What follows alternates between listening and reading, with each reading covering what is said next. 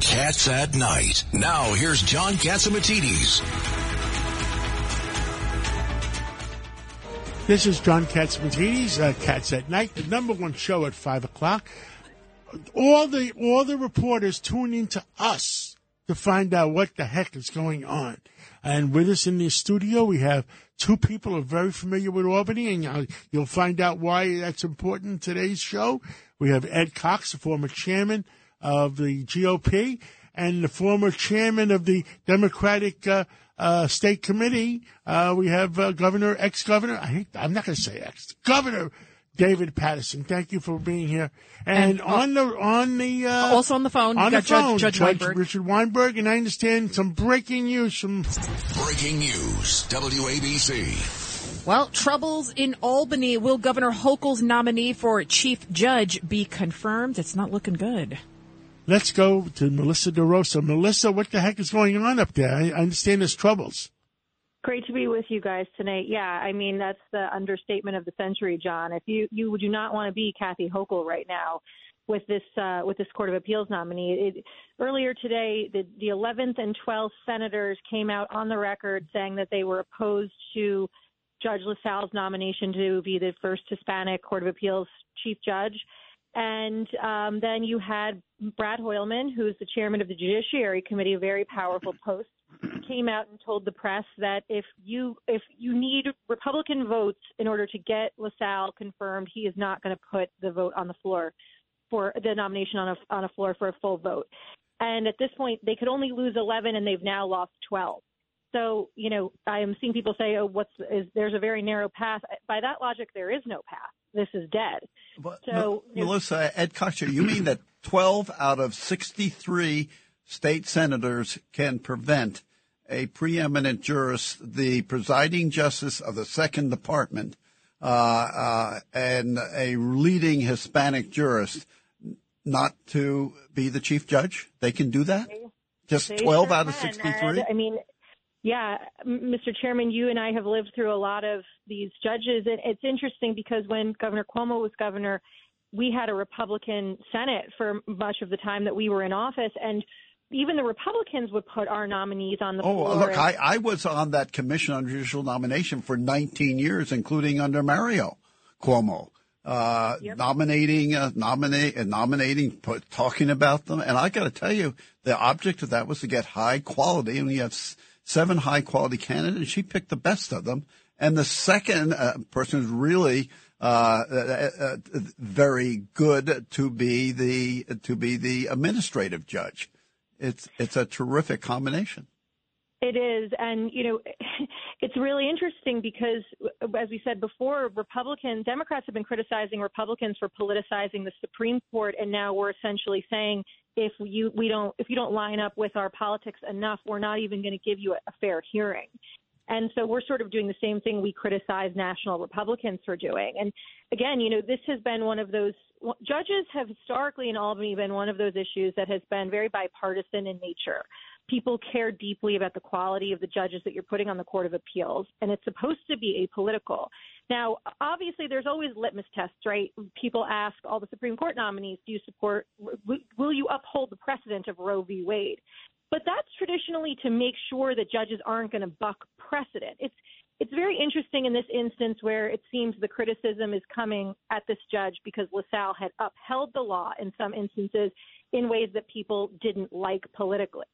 And so we're sort of treading into dangerous territory here in terms of politicizing the court. But what's crazy, Chairman and Governor in the room is, and I know Judge Weinberg's on the phone, I'm sure you all have opinions on this, is that you have a Democratic governor with a Democratic supermajority. She puts this out and it almost instantaneously blows up. And so I don't understand what her staff was doing. I don't understand what they did vis-a-vis giving people heads ups or making sure you had the votes in your pocket before you go forward. And if this goes sideways, which I really don't see how they recover from this, it's going to be a colossal embarrassment. Melissa, this is David Patterson, and I want to ask you some questions about process. I didn't know that the chair of a committee would be emboldened enough to actually say that he would block the bills from coming from the floor. Now, we know that chairs of committees have blocked bills from going places forever, but they never actually came out and said it. And if he's actually saying it, I don't see how he could say it without the express consent of the leader, Stuart Cousins. So it's just very strange that would actually happen. And frankly, if I felt the way he did and I wanted to stop it, I wouldn't open my mouth. I wouldn't say a word. I would just wait till the bill got in committee and go on vacation for a while. You know, I'm sort of speculating here, but what I think is going on behind the scenes is, you know, the Times Union reported 2 days ago that 15 to 20 of the Democrats oppose, even though at that point only 10 publicly opposed. And then I did my own sort of reconnaissance, and I learned that number is actually 21 Democrats that are opposed. But, you know, they're not all raising their hands in the press. I think some of them actually are a little bit embarrassed to preemptively say, we didn't even give this guy a hearing, but we're against him. But I think that they're trying to kill this behind the scenes and get the governor to preemptively pull back the nomination, and it's not working. And so now they're ratcheting up the public pressure and saying to her, if you stare us down, we're not going to blink. So, you know, if you want to embarrass this guy, have at it. Melissa, it's Richard Weinberg. What about a petition to discharge from the committee to get it on the floor? Yeah, that's interesting. I don't know procedurally if that's a play that they could do here. But what Hoylman had said today to the press was, if this can't get confirmed solely with Democratic votes, I will not advance him out of committee, and it will not see a floor vote. This is very dangerous because fundamentally what Gianaris is really behind this, is doing, he's trying to pack the court with left-wing ideologues, people who were empowered by and beholden to the Working Families Party and the Democratic Socialists. And what that means is you're not going to have an honest and fair judiciary, and you're going to have them rubber stamping left-wing regulations, taxes, all kinds of public policy that are harmful to the state. You have almost 500,000 people have fled the state in the last 2 years. And if the left wing is not put in check, you're going to have more leaving. You're talking about the destruction of this great state. This is a very serious nomination. But I don't think that this type of a situation can be discussed in political terms, even though we know that they actually are there, because in the end, it's really supposed to be the ability of the judge to look at a case and address it not by their own political beliefs, but by the law, what they believe the law says. You know, it's everything you guys are saying is dead on. And here's what I'll take this a step further. Again, with Janet DeFiore, who was sort of run out of town on a rail because the Democrats, Gianaris, the Democrats in the Senate, put these gerrymandered lines out on the redistricting case. And they were challenged in court, not just by the Republicans, also with the League of Women Voters, which is a good government group, which is nonpartisan. And they challenged this, saying this is unconstitutional. And it went all the way up to the Court of Appeals. And the Court of Appeals handed down a decision that struck down the lines. I can't believe how stupid that senator could be to say if Republicans are going to vote for it. How does he know what the vote is going to be? You know? Yeah, well, and the larger problem, John, to me is, as somebody who's been in government for a long time, as well as you guys have been in and around government for a long time, the fact that they're not even going to afford him a hearing, it's basically saying the process is a joke. This is not about the quality. This is not about the process. This is about the politics. And we're not even going to hear his explanation on why he, rendered certain decisions. And we are going to dismiss his entire body of work because, the labor unions and the far left wing of the party are against him. And I think that is a very dangerous So why did But it was one of the 7 judges that they put up, and they approved the 7 judges they put up. He's one of them. Well, they didn't approve one of the 7 judges. It's a panel that is a judicial screening panel. It's an independent panel that assesses judges based on their previous work, and they sort of rank them as qualified, very qualified. And he was very qualified. He was the top of the list. He has a long, distinguished career. And, I think he's going to be really embarrassed and sort of regret getting into bed with Kathy Hochul, because I just don't think she's got the political chops to do this. And it doesn't seem like the legislature has much respect for her decision here. And now that they've sort of broken this out into the open, it's going to be worse for her and for Justice LaSalle because it's going to be a public humiliation. Well, I think we have to go day to day on this. Melissa, you know I'm working tomorrow morning, me and Curtis, on behalf of Sid in the morning. So I'll be here, and we'll be here tomorrow night again. So let's keep monitoring it, and we'll find out what the heck is going on. All right. Sounds good, guys. Have a good night. Thank you so much. Thank you, Melissa. Thank you. And next, it's another similar thing. There's a big problems in Buffalo, and it looks like Albany could have screwed up. They could have handled it better. We have the sheriff of Erie County, which covers Buffalo, on with us. Big problems in Buffalo. With us today is Erie County Sheriff's Office and Sheriff John C. Garcia. And Buffalo is within Erie County. Sheriff Garcia, tell us where the heck are we with the problems we've had in Buffalo? Unfortunately, now we've gotten to the point where we're out of the rescue mission that we had. People freezing in their homes, people freezing in their cars, to the recovery phase. So we've had 40 casualties regarding that are storm related, and we are doing welfare checks with our partners at the Buffalo Police Department. The National Guard is here, military police, and just checking on neighbors that haven't been seen in some days. And I'm hoping that we are out of the woods with the casualties, but that's the phase we're in now. There's no driving bans anywhere within the county of Erie. The roads are down to the pavement, and we're having a heat wave into the 40s now. Wow. So what a difference. It looks like the streets are relatively getting clear, and the cars are getting around. And are the businesses open?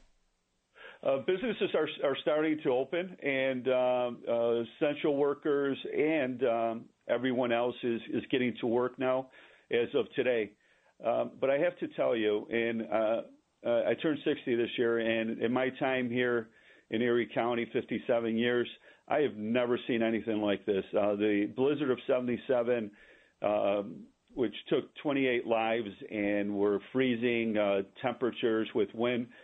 This storm, sir, even though we were told it was coming, and it was referred to as a generational storm, a storm named a bomb cyclone, I believe it was. And let me tell you, the 70-mile-per-hour winds with the snow caused zero visibility.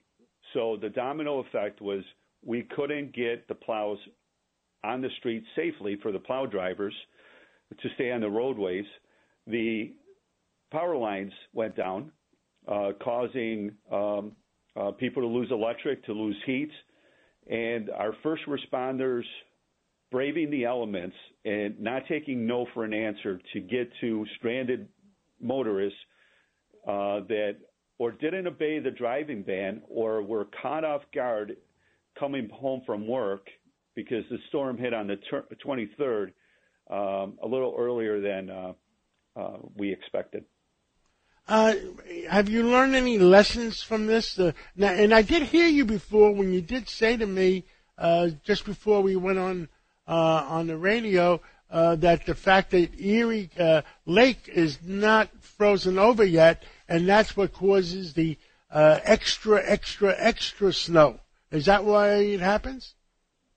Yes. So we've had two major storms already this year, and we had one right at Thanksgiving, right before Thanksgiving.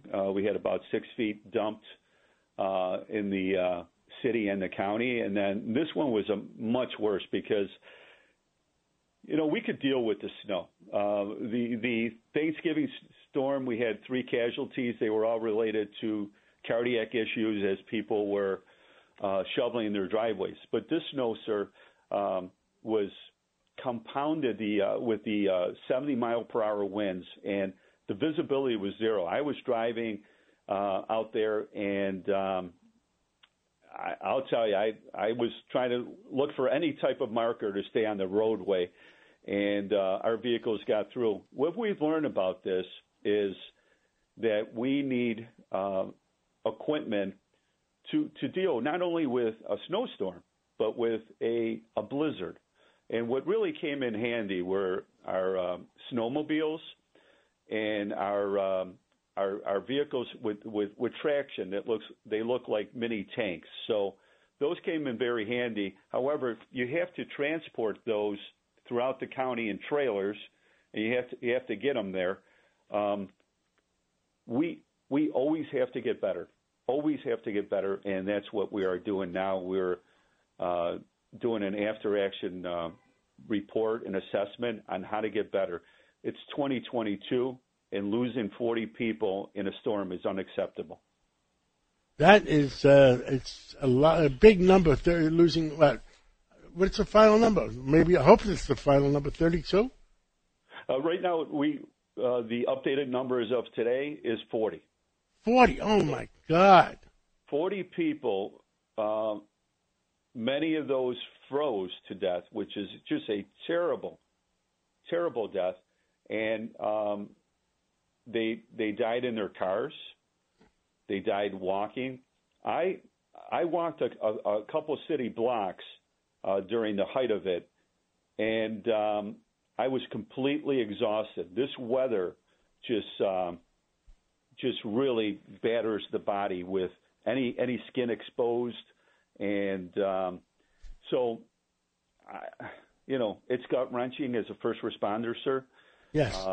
To see these numbers, most of the numbers, if not 90%, came from the city of Buffalo, and it's just again, it's unacceptable in 2022, Erie County in the United States, to not be able to get to citizens that are in need of rescue. And you could imagine how our dispatchers that were fielding these calls of panic, the trauma that they feel now, this helplessness that they felt for 48 hours, the first responders, law enforcement, the Erie County Sheriff's Office, deputies, firemen, that their rigs were stuck in the snow, and they couldn't get to people having cardiac arrest issues, diabetics. But we saved a lot of lives. But what would you do different next time? Next time is we have to make sure that people understand the severity of this. In Buffalo, we're used to big snowfalls.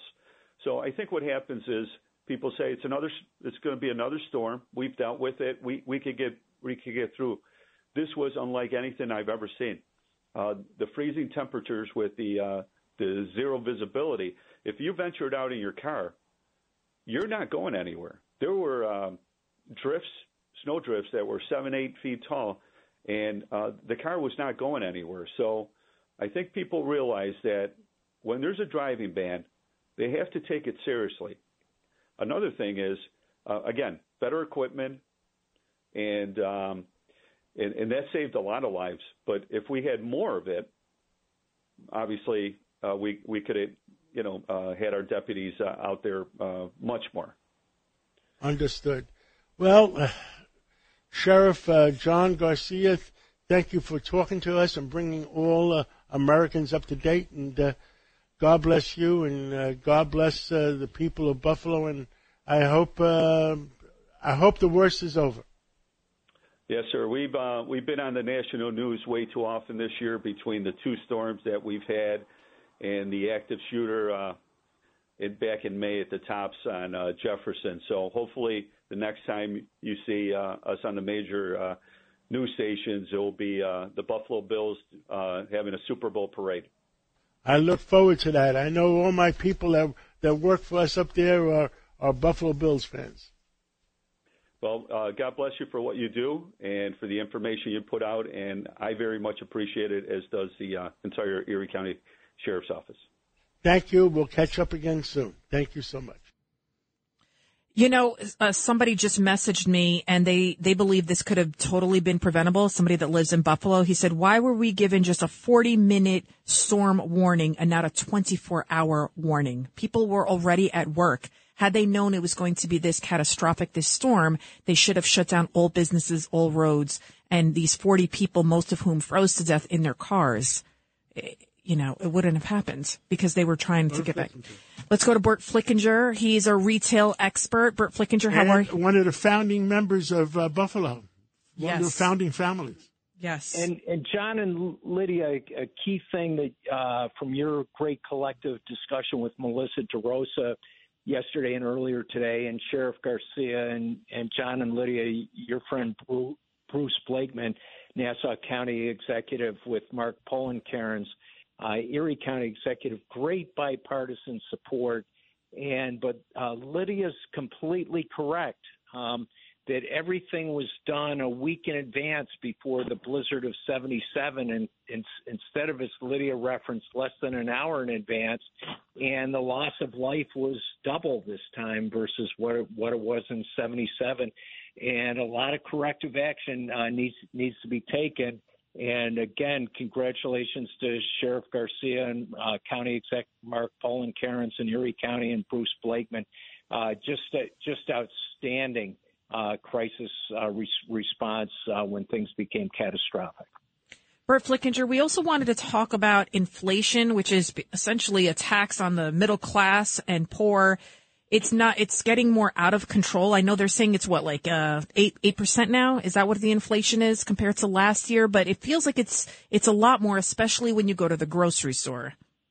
Hey, and Lydia, to your and John's key point, and your fantastic producer, Matt Wenning, from a Wall Street Journal article today citing Xavier Araval from the London School of Economics, the real inflation since 2000 to now is really up about 15%.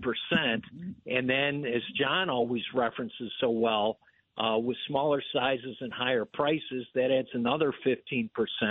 Crime, which used to add about half a penny on every dollar of sales, is now close to 3 cents on every dollar of sales. So the cost of crime's gone up about 500%. And the unspoken piece, John and Lydia, is productivity since before the pandemic has declined from anywhere from 15% at retail to 50%. And you look at Jack Futterman and Jim Donald and Jimmy Mullins at Franklin Square, the store that was in Goodfellas, the Pathmark. Night Crew used to do 400 cases per person per 8-hour shift. Now you go to a Whole Foods or Target, you're lucky if they're doing 50 cases. So between you add it all up, and in 3 years, inflation's approaching 60%, and the University of Michigan consumer confidence data reflects that people are really, really scared, and that their current economic conditions versus prior year, the outlook's down 20%. So on a bipartisan basis, to John's point, we need to take corrective action. And one of the things in the blizzard of 77 that John knows so well is Governor Hugh Carey's family was in the energy business. So they had plenty of energy supply, plenty of warning, plenty of pipelines, plenty of refining. All that went away after the blizzard of 77, and inflation starts with higher costs of energy. And if they're artificially inflated in America, so Bert, it can't reflect the savings from our good neighbors in Canada and Mexico and across America. Bert, Ed Cox here. So consumer confidence is at a really all-time low, according to the Michigan survey. Yet unemployment is also at a lowest level it's been in a long time. And the question is the consumer still buying, though? Are they still supporting the economy? The consumer's still buying, but the areas that are really interesting, Chairman Cox, is that auto sales, which are about 1.5 trillion or close to 20% of the economy.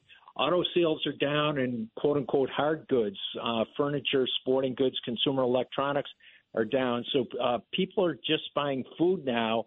And the Wall Street Journal article said that 15% of people can't afford to make minimum balances on credit cards. So we're going to have a retail recession of epic proportions going into 2023 as consumers just can't catch up. And the Wall Street Journal cited a family of 6 in New Jersey, police officer, patrolman, and his executive assistant wife.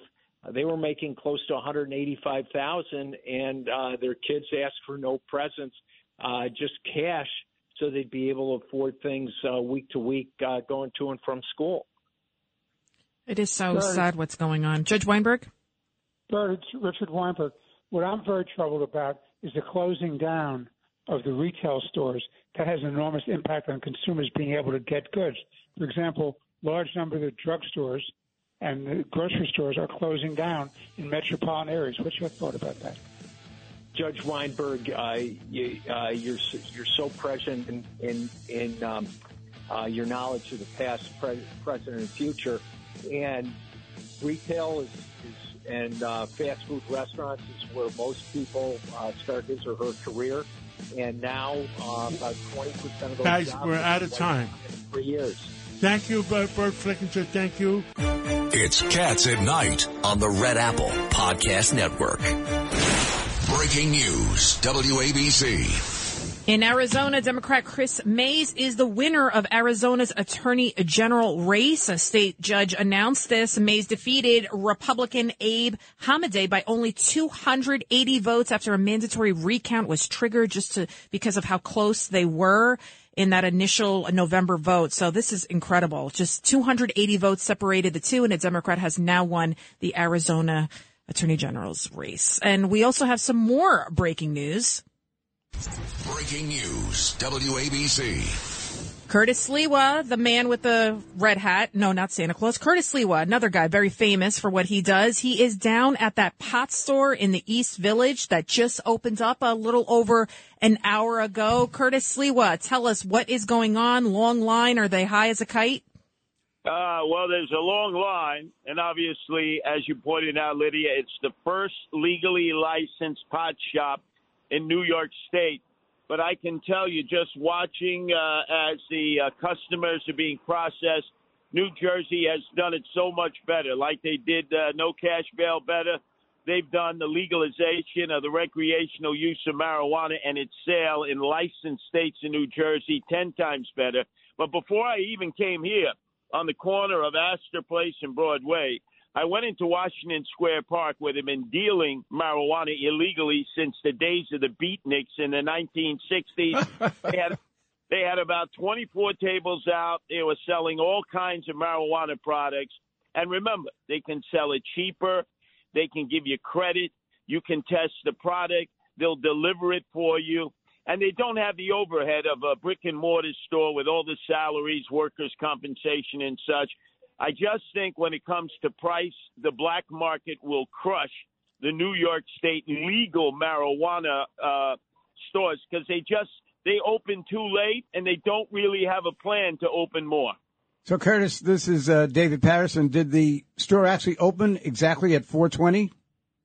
4:20, exactly. They cut the ribbon.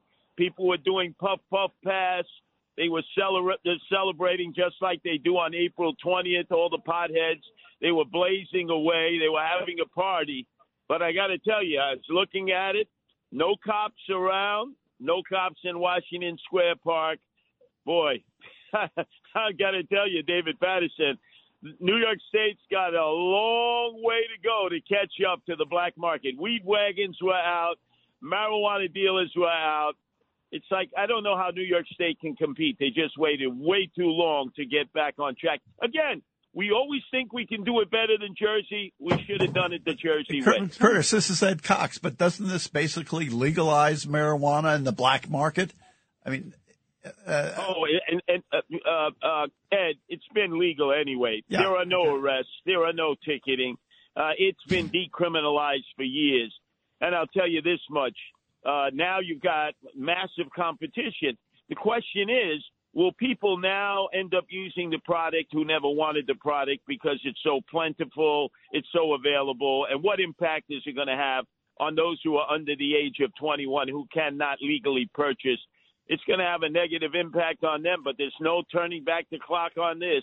It's legal in New York State, and the black market has been thriving. All these empty storefronts, that's why landlords are renting them up to pop-up shops, illegal weed shops, because they pay in cash. The other problem that the legally licensed stores have is that they can't open up a bank account because the federal government still has established marijuana as a level 1 drug equal to heroin or fentanyl, which is ridiculous.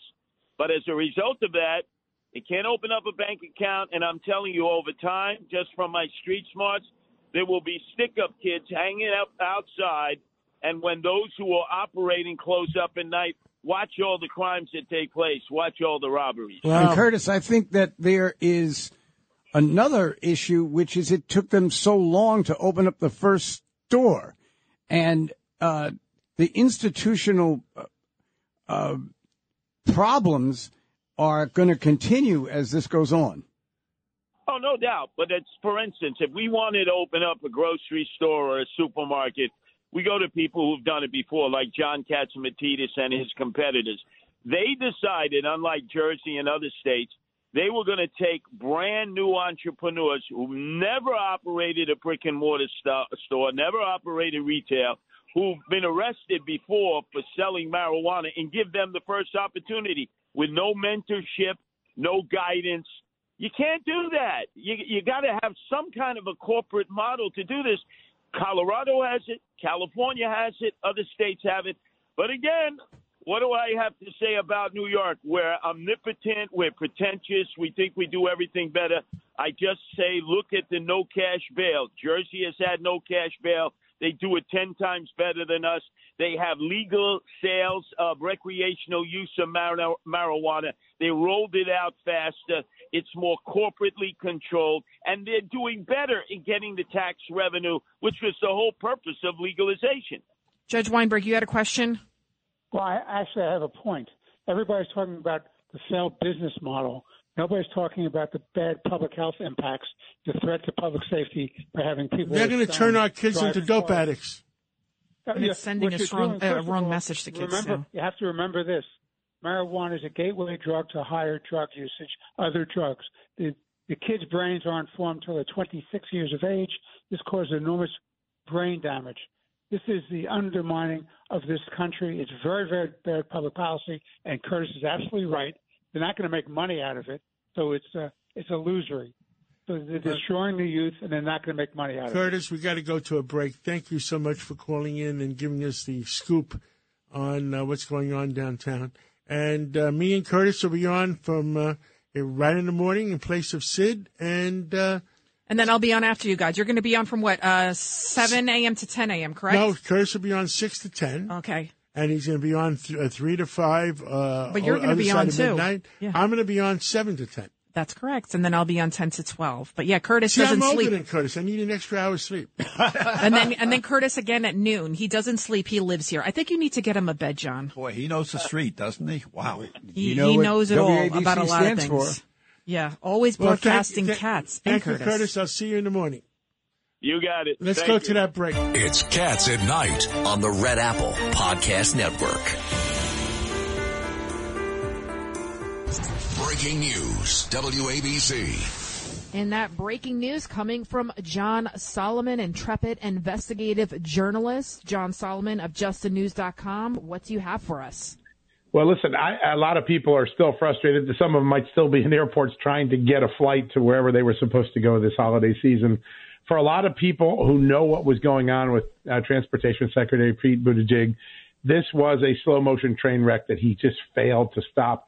Back in November, 3 Democratic senators, 3 members of his own party, wrote Buttigieg saying, hey, you do not have a handle on this. You're on talk shows saying, I got this holiday thing covered. We don't think you got it covered, and consumers are really going to be upset if you don't get this right. In fact, one of the great lines in their letter, a lot of people didn't notice this letter, but they pushed Buttigieg saying, you haven't put enough consumer protections in place. Quote, consumers deserve stronger protections. They really forewarned of this holiday travel mess that we're all living through right now, this nightmare. He just simply didn't have his eye on the ball. And for a guy who has had big presidential ambitions, he ran in 2020. A lot of people think he's gearing up for 2024, 2028 as a young, progressive Democrat. His stewardship of the Transportation Department, and particularly a growing crisis of airline cancellations, airline consumer complaints, he's dropped the ball, and I think a lot of people are going to be taking it out on him. He's, if you look out there today, Bernie Sanders took a big poke at him on Twitter. Maria Cantwell took a poke at him on Twitter. The three senators who saw this train wreck coming had it right in their November letter. Unfortunately, the transportation secretary didn't do a lot between then and this Christmas holiday season to get on top of this. Now, I used to be in the airline business, and I think there's more than people know, because out of 6,000 flights today, I think 2,500 got canceled. I mean, and 300-400 of them got delayed. That doesn't pass the smell test. They've been having labor strikes, and to me, nobody's talking about the pilots calling in sick. Yeah. Listen, this is it's a multi-tier problem, and the CEO and the top executives had to know that they're going to cancel 2,500 out of 6,000, and they should have let these people know. Yeah. Why have them hang around for 6 hours at the airport? That is horrible. Yeah, there's no doubt. We've interviewed a bunch of pilots and flight attendants and union officials. This storm has been brewing for a couple of years now. I'll give you a couple of really fascinating statistics a lot of people haven't seen. For the year going into November, 3% of all flights during 2022 were being canceled. So even in good weather, we were missing a lot of flights. Flights were delayed 21% of the time. That's up a significant amount. Customer complaints went up 255% between January and November, according to these Democratic senators. I got to give these Democratic senators credit. They were on the ball. They saw this storm. They pulled all this data together and said, hey, Mr. Secretary, what are you doing? He didn't have a good response. And as a result, we walked into the holidays with a crisis that a lot of the people saw coming. Bad software, labor shortages, pilot sick-ins, all of that combining with bad weather to create, I think, one of the worst travel seasons we've ever seen in American history. How did Southwest compare to the other airlines? I mean, they canceled 2,500 out of 6,000 flights. How did the other airlines do? From what we can tell, all the airlines had problems. Southwest was by far the outlier, much worse than any other airline, and the slowest to recover. I think that's the big concern. And Democrats saw this coming. Their own party saw their own administration in a position to drop the ball. That's why they sent this very cogent letter. Because they saw the data over this year, lots of flight cancellations, lots of delays, lots of consumer complaints. They knew that this holiday travel season was about to be a disaster. Unfortunately, the Transportation Department and its Secretary, Pete Buttigieg, didn't get enough on the ball before it happened. Another article that I saw on justthenews.com, a state judge ruling late Wednesday that Illinois' Safety Act was unconstitutional. So this is a major win. First, explain to our listeners what the Safety Act is. And, of course, this is a lax bail law, cashless bail. And this is definitely a win for prosecutors, right? It is. 100 of 102 of the county prosecutors in Illinois sued, saying that this law would create public insecurity, public safety crisis. And they were able to get into court. What is it? This is a law that creates basically cashless bail for nearly all defendants, including many violent offenders. The prosecutors were against it. Some legislators were not aware of what they were voting for, or when they voted for, at least they claim that. And yet it was proceeding to take effect on January 1st. A judge in Kankakee County, Illinois, late last night, about 10 o'clock last night, issued a ruling saying this law violates the state constitution's requirements. He's put a hold on it, which is giving prosecutors and police a big sigh of relief that it won't take effect January 1st. This is going to be appealed. Remarkably, this cashless bail law looks a lot like some of the reforms that people are upset with in New York, but a little bit more expansive. It's temporarily on hold until this court intervenes or until an appellate judge overrules it. So a big win for law and order advocates in Illinois right now. Now, I'm hearing that this is our last question. We just got about a minute left. The omnibus bill, the $1.7 trillion budget bill, has to be signed. And President Biden is in the Virgin Islands. Is it true they have to fly it over to him so he can sign it while he's sunning and having a margarita? That's how they do it. Yes, they bring it to him if he's not here in town. That's happened many times before in history. But I think the symbolics, I think what the Biden administration goes into the new year with is a lot of bad optics. Pete Buttigieg not able to handle and be ahead of this airline crisis. Joe Biden in the Virgin Islands relaxing. While the storm was brewing in November, he was up in Martha's Vineyard. The president was. People were suffering, maybe canceling or shrinking back their holiday plans. There seems to be a disconnect and a tone deafness between the optics of Joe Biden and the reality of what Americans are suffering through this holiday season. Well, thank you so much, John Solomon of JustTheNews.com. And Happy New Year. And a Happy New Year, John, if we don't talk to you. God bless and thank you for keeping all Americans informed. Thank you. It's an honor to do so. Thank you. Now, before we get to our next guest, I wanted to ask you, Governor Patterson, at Cox.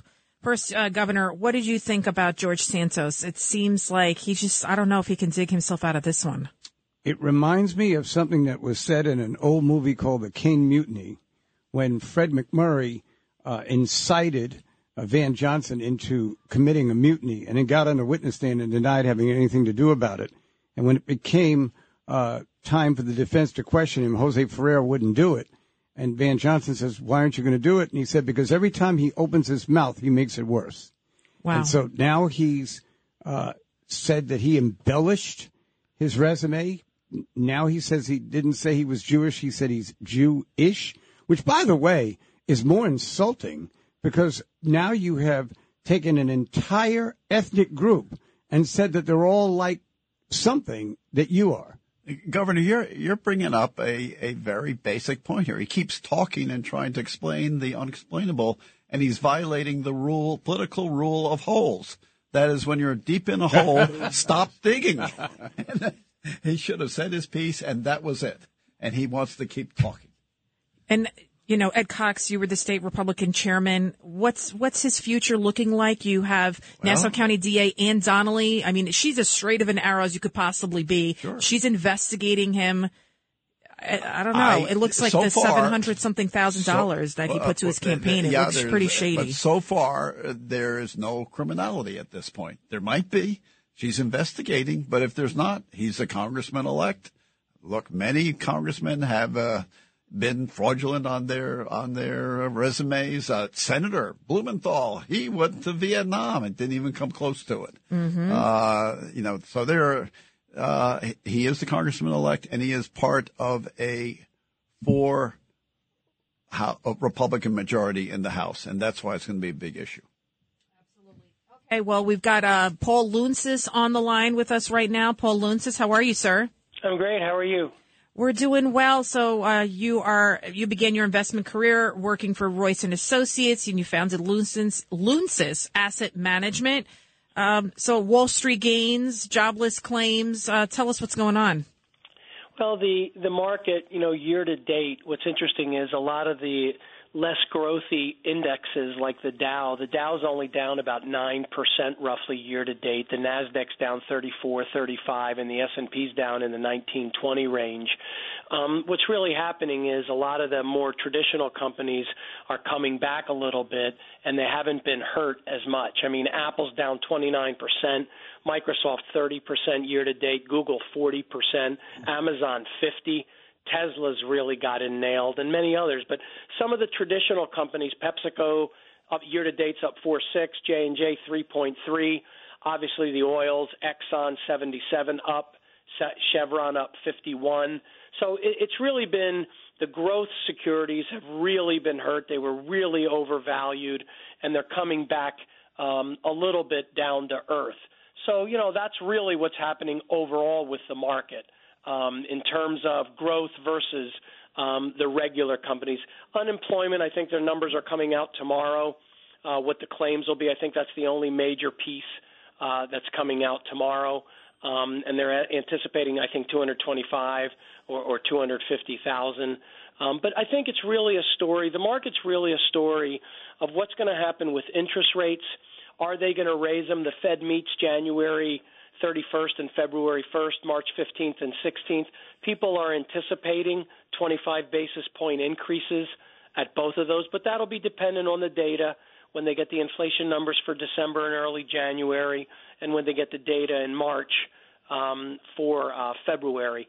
So the Fed's going to be flexible, but the real concern is how much are rates going to go up? Let's assume it's 25 each time, but the real question is how long are rates going to stay elevated?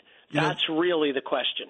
They say, Ed Cox here, Paul, they say you shouldn't fight the Fed, but isn't the fiscal side of the house here fighting the Fed in that the deficit is more than $1 trillion, $1.4 trillion, I think, because of this omnibus bill? The Fed's, that's going to keep being inflationary. The Fed's going to have to do something about it. So don't interest rates keep going up? You know, Ed, that's a really good point. And then our total debt is over $31 trillion, I believe now. That could, everything you're saying could really be the case. And people aren't really addressing that. And in addition to the debt that's out there, don't forget the Fed is reducing their balance sheet. And that's also may create some liquidity issues in the financial markets, treasuries, corporates, municipals, et cetera. So there's a lot of things going on. And then the final point I would make, in addition to the interest rates and how long they're going to stay elevated, fighting inflation, is what's going to happen to earnings. Costs are rising. Globalization is slowing. Companies and countries are focusing domestically in their own markets to build and make product. You can't be reliable as much on foreign. Germany with Russia, for example, the U.S. with China. So we're bringing some of that home or near home in Mexico or Canada. And so the question is, what are earnings going to do next year? Paul, if the CEOs are ahead of the curve, the earnings will be okay. If they're not ahead of the curve, then they're going to have bad earnings. I agree with that, John. If they're not preparing for it, I agree with that 100%. And the question also becomes, what's going to happen? Could we get tipped into a recession, given all the things we've discussed? If that happens, the markets will certainly react negatively. I still think that we're going to be we're going to pause the interest raises. But let's see what happens. We'll know soon. Thank you. Thank you, Lydia. Thank you, Governor Patterson. Thank you, Ed Cox. And another great show. We tell the truth and bring and the Judge truth. Weinberg, what do we stand and Judge for? Weinberg. Truth. See, I don't see him. Yeah. Truth, justice, and the American way. God bless America. It's Cats at Night on the Red Apple Podcast Network.